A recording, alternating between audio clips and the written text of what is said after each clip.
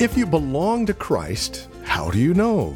What are the signs? Well, we'll take a look at those on today's broadcast of Graceful Truth with Pastor Steve Converse. Join us and be encouraged.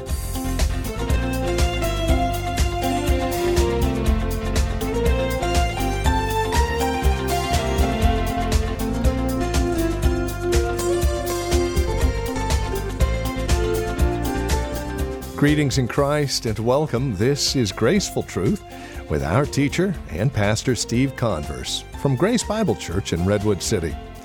We're continuing our look at Romans chapter 8, verses 9 through 11 specifically today. The question is the title of our little mini-series, Who is a Christian? We answer that again through the Apostle Paul here in Romans 8. If God's Spirit dwells in you, you do belong to Christ. And though your physical body will die, God will raise your body from the dead. How do we know? Let's join Pastor Steve and find out together on this edition of Graceful Truth. All right, you can turn over in your Bibles to Romans. I just want to read for us a couple verses this morning. Romans chapter 8, beginning in verse 9. You, however, are not in the flesh, but in the Spirit, if in fact the Spirit of God dwells in you. Anyone who does not have the Spirit of Christ does not belong to him. But if Christ is in you, although the body is dead because of sin, the Spirit is life because of righteousness. If the Spirit of him who raised Jesus from the dead dwells in you, he who raised Christ Jesus from the dead will also give life to your mortal bodies through his Spirit who dwells in you. We just came out of a little series, What is Your Mind Set Upon? And we've looked at the first couple verses here in Romans chapter 8. But today I want to ask you a very simple question. Do you belong to Christ? Who is a Christian? I think we need to define this because a majority of Americans think they're Christians, but obviously society and even the church does not bear that out.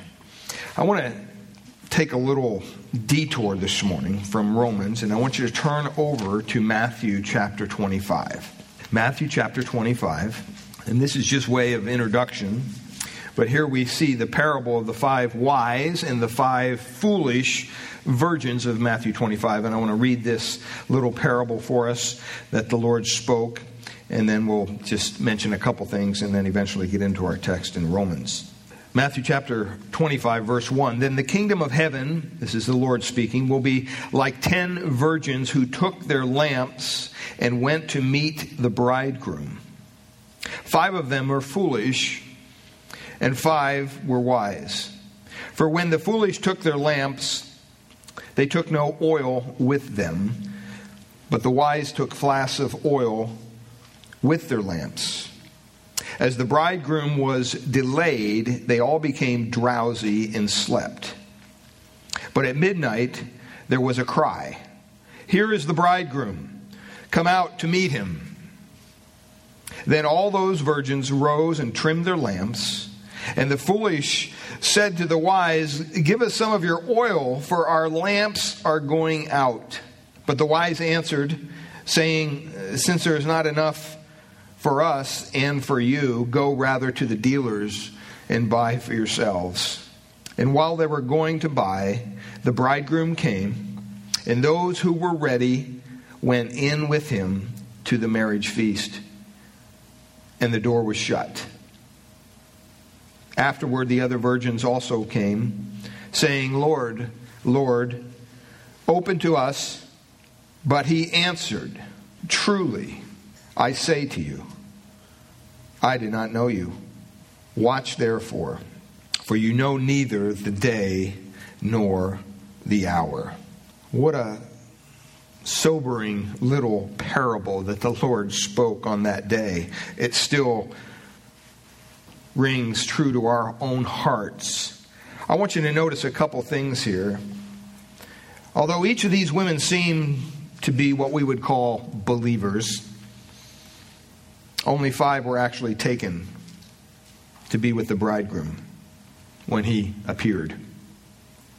which means only 5 were truly saved. I want you to notice 6 things here quickly. Notice that all had been invited to the wedding banquet. They were all invited. They were all issued an invitation. The Bible clearly says that the invitation of the gospel is to the world. For God so loved the world. Never forget that.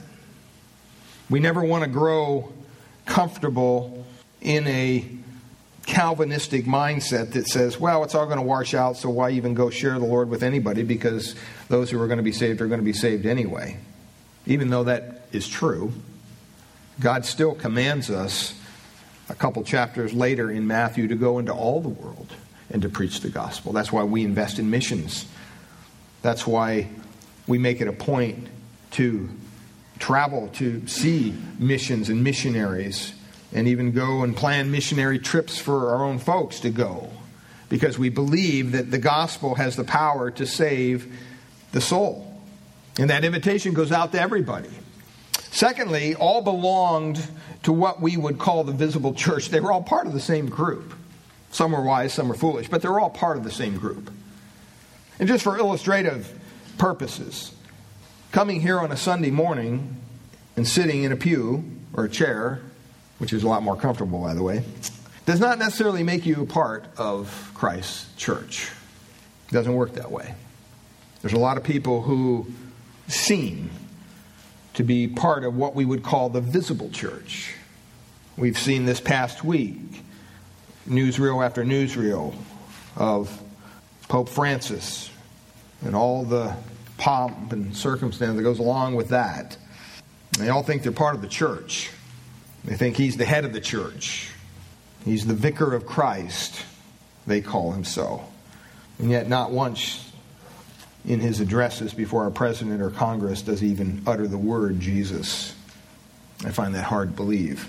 But according to the world, that's the visible church. Well, they all thought they were part of the visible church as well. They all belonged to what we would call the visible church. Thirdly, all professed to have the bridegroom as their Lord. They all did. Just now over in Matthew 7, there's going to be people that stand before Jesus one day and say, Lord, Lord, haven't we done this? Haven't we done that? And he's going to say, I'm sorry, depart from me, I never knew you. They all professed Christ. They all professed to have the bridegroom as their Lord. Fourthly, all believed in the Lord's second coming. They all knew he was coming back. They all realized that. Hence the preparation. Now, some were foolish in their preparation and some were wise, but they were all anticipating the Lord's return. And then fifthly, all were waiting for Jesus. They not only believed he was coming, but they were actually physically waiting for him. And then sixthly, the last thing here I notice is even they all fell asleep. They all fell asleep. Nevertheless, only 5 were taken with the bridegroom. Only 5 were accepted. 5 were not accepted. And when they cried to Jesus, Lord, Lord, open the door, he replied to them, I don't even know who you are. I do not know you. The point for us, as we approach this text in Romans, is that professing Christians should examine themselves to see if they are truly in Christ. Knowing that a mere profession of Christ isn't enough to save you. I hope you understand that. We're instructed to have self-examination. We're instructed to have self-assurance even of our salvation. After last week's study, when we spoke of some of these things, a couple of you mentioned to me, boy, that made me begin to think. That's not a bad thing. See, there's not 3 categories of people in the church. There's not those who are not Christians and those who are Christians, and then there are those Christians who just kind of live like they're not Christians. That's not true. There's only 2 types. Those who are dead in their sins and thereby are unresponsive to God as dead people, just as much as a dead person would be unresponsive. And also those who have been made spiritually alive by the Holy Spirit and are therefore following Jesus Christ in true discipleship. You know, there's a little You can put the slide up there with a little chart. Those who live in accordance with the flesh. Well, look at this little chart with me for a second. What they think about, their minds are set on the desires of the flesh. In the right-hand column there, you see those who are living in accordance with the Spirit. They're set on the desires of the Spirit. The ultimate end, those in the flesh, leads to death. Those in the Spirit leads to life and peace. The attitude toward God is hostility toward God if you're outside of Christ, if you don't have the Spirit of God. Whereas if you live in the Spirit, you're receptive toward God. You do not submit to God's law if you're in the flesh. But as a believer, we seek to fulfill God's law. We're unable to submit to God's law in the flesh, but we are able in the Spirit because He gives us the willingness and the power to do so. And then the last thing there is very important, ability to please God. There's a lot of people who live according to the flesh who think coming to church or doing a good work or helping the poor or helping refugees or helping whoever, somehow that's going to earn them brownie points with God and they're going to find pleasure with God. That's just not true. Because we cannot please God in the flesh. Can't do it. Won't happen. Those who live in accordance to the Spirit, we are able to please God with the works that we do. Because we do them by the power of the Spirit of God. Now, I acknowledge that some Christians sin. We all sin. Sometimes we sin badly. Let's just be honest. But I want you to understand here this morning, a person who is on the path of discipleship, a person who knows Christ, gets up again and goes forward with Christ, while you know what? The unbeliever does not. In fact, the unbeliever is not on the path of true discipleship at all. Now, if teaching like this kind of rattles your cage a little bit, that's good. It's good that you're rattled. I think we've, as a church, have grown way too comfortable in claiming some salvation that took place years ago, but we don't see any end result of that salvation in our lives today. The Bible says in 2 Peter chapter 1, you can turn over there with me, 2 Peter chapter 1, verses 3 to 11. I just want to put this in text. I want to focus in on verse 10. But 2 Peter chapter 1, beginning in verse 3, His divine power has granted to us all things that pertain to life and godliness through the knowledge of Him who called us to His own glory and excellence, by which He has granted to us His precious and very great promises, so that through them you may become partakers of the divine nature, having escaped from the corruption that is in the world because of sinful desire. For this very reason, make every effort to supplement your faith with virtue, and virtue with knowledge, and knowledge with self-control, and self-control with steadfastness, and steadfastness with godliness, and godliness with brotherly affection, and brotherly affection with love. For if these qualities are yours and are increasing, they keep you from being ineffective or unfruitful in the knowledge of our Lord Jesus Christ. Verse 9, for whoever lacks these qualities is so nearsighted that he is blind, having forgotten that he was cleansed from his former sins. Therefore, brothers, be all the more diligent. Be all the more diligent to confirm your calling and election. For if you practice these qualities, you will never fall. For in this way, there will be richly provided for you an entrance into the eternal kingdom of our Lord and Savior, Jesus Christ. See, we should not ease up in this matter. We should not rest until we are sure that we really do rest in the Lord Jesus Christ.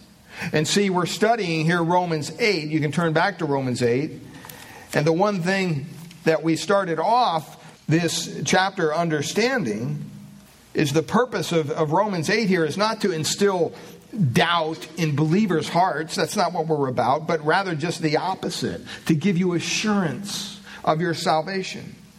Romans 8 teaches that if you're truly in Christ, nothing in all of creation will be able to separate you from God's love, which is in Christ Jesus. Verse 39. And that's why, having called us to examine our own selves, by contrasting those who live according to the Spirit, those who live according to the sinful nature, and those who live according to the Holy Spirit.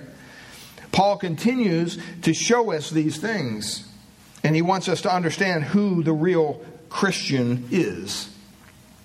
His outline is kind of simple. In verse 9, he talks about the past. Verse 10, he talks about the present. In verse 11 of Romans 8, he talks about the future. See, the most important question you ever need to answer is this: do I belong to Christ? Do I belong to Christ? Have my sins been forgiven? Am I assured of that fact? If you belong to Christ, then all of God's promises, beloved, are yes for you in Christ Jesus. 2 Corinthians chapter 1, verse 20, it says, "For all the promises of God find their yes in Him, in Christ. That is why it is through Him that we utter our amen to God for His glory." See, if you belong to Christ here this morning, I want you to understand you are reconciled to God. You are brought back into the proper relationship that He intended you to have with Him. All of your sins are forgiven. That you now can enjoy fellowship with Him every moment of every day. And you know without a doubt that if you were to leave this life, if you were to die even right now, that you would go and be with your Lord and Savior for all of glory and all eternal heaven forever. So do you belong to Christ? You may answer that question by saying, yes, I've invited Jesus into my heart. I did it at Vacation Bible School when I was a child. I'm glad to hear that, but do you belong to Christ? Oh, yes, I prayed the sinner's prayer after a campus worker shared the 4 spiritual laws with me when I was in college. That's fine, but do you belong to Christ? Well, the worker told me that if I prayed that prayer, I could be assured that I'm going to heaven. Really? Where does the Bible say that praying a prayer will get you into heaven? Show me. It's not there. It's not there. See, we need to make sure that we belong to Christ based on not what we feel, not by our experience, not by what we've gone through in the past, but by what the Bible says. See, one of Paul's main reasons for writing Romans 8 is to give us assurance that when we believe in Jesus Christ, that we belong to Him for time and for eternity, that all of our sins are forgiven. There's no condemnation for those that are in Christ Jesus. And that's how he begins. Romans 8, verse 1. There's no condemnation at all. And then he explains in verse 2 there, "For the law of the Spirit of life in Christ Jesus has set you free from the law of sin and death." This is all that we have in Christ. The new life that the Holy Spirit imparts frees you from any condemnation that resulted from your own sin. Jesus, God's eternal Son, bore that penalty that the law demanded, so that its requirement of perfect righteousness was met in Christ, because we couldn't meet perfect righteousness. That is what Paul has earlier called justification, and we've been through all that. We've talked about that.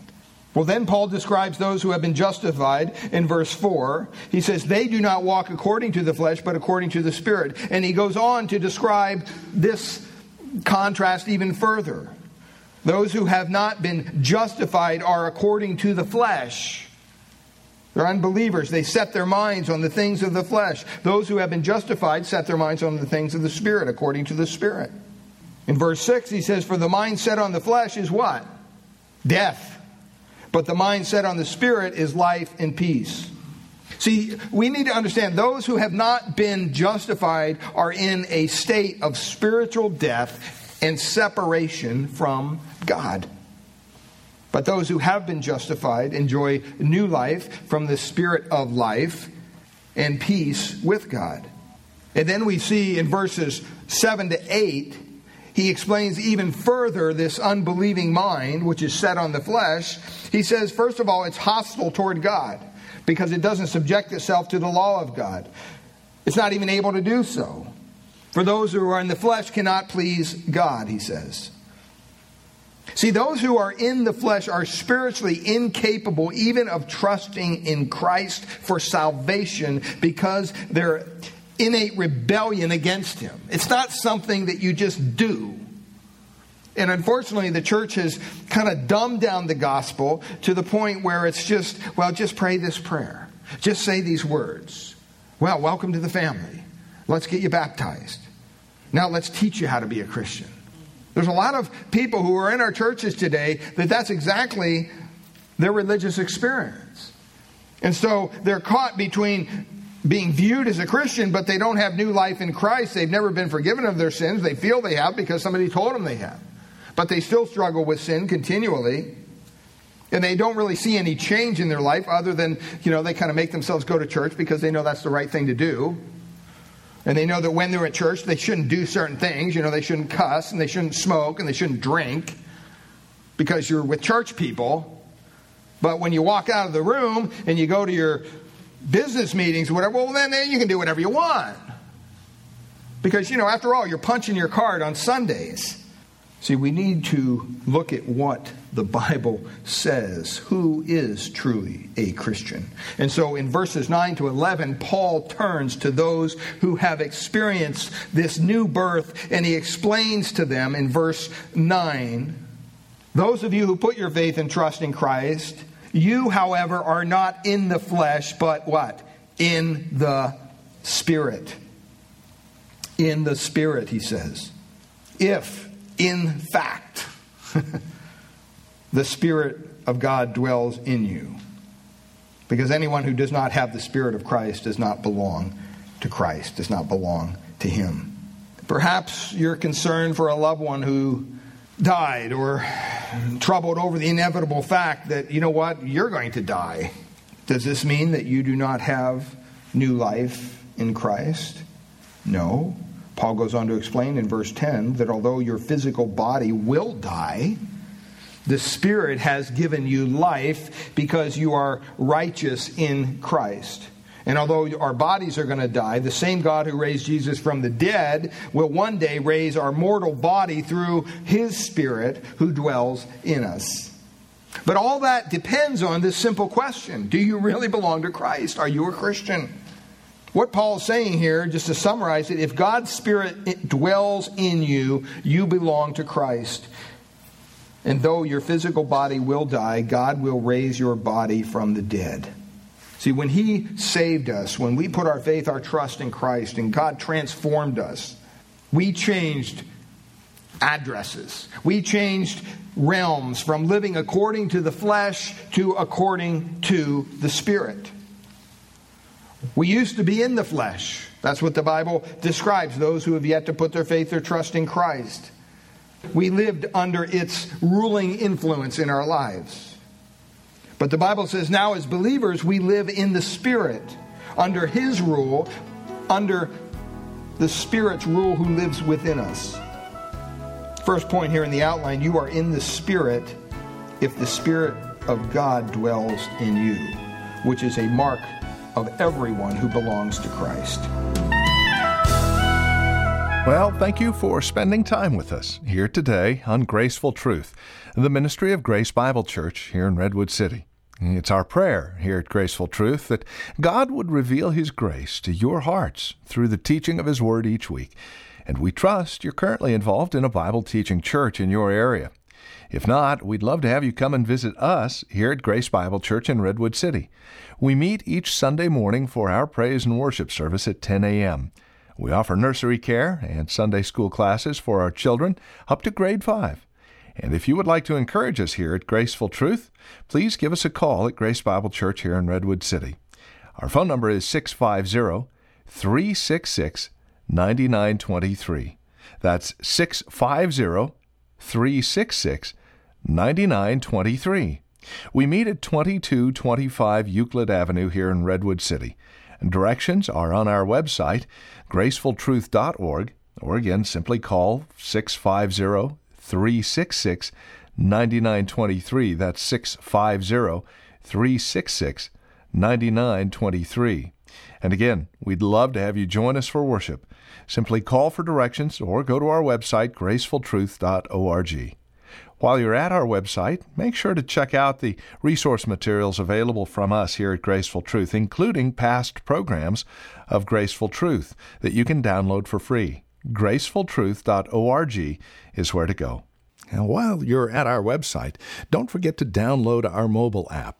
New and improved and ready to use, whether you're securely donating online or taking advantage of the podcasts on your mobile phone. Simply go to iTunes or Google Play and look for Grace Bible Church Redwood City-CA. Or stop by our website, gracefultruth.org, and follow the prompts.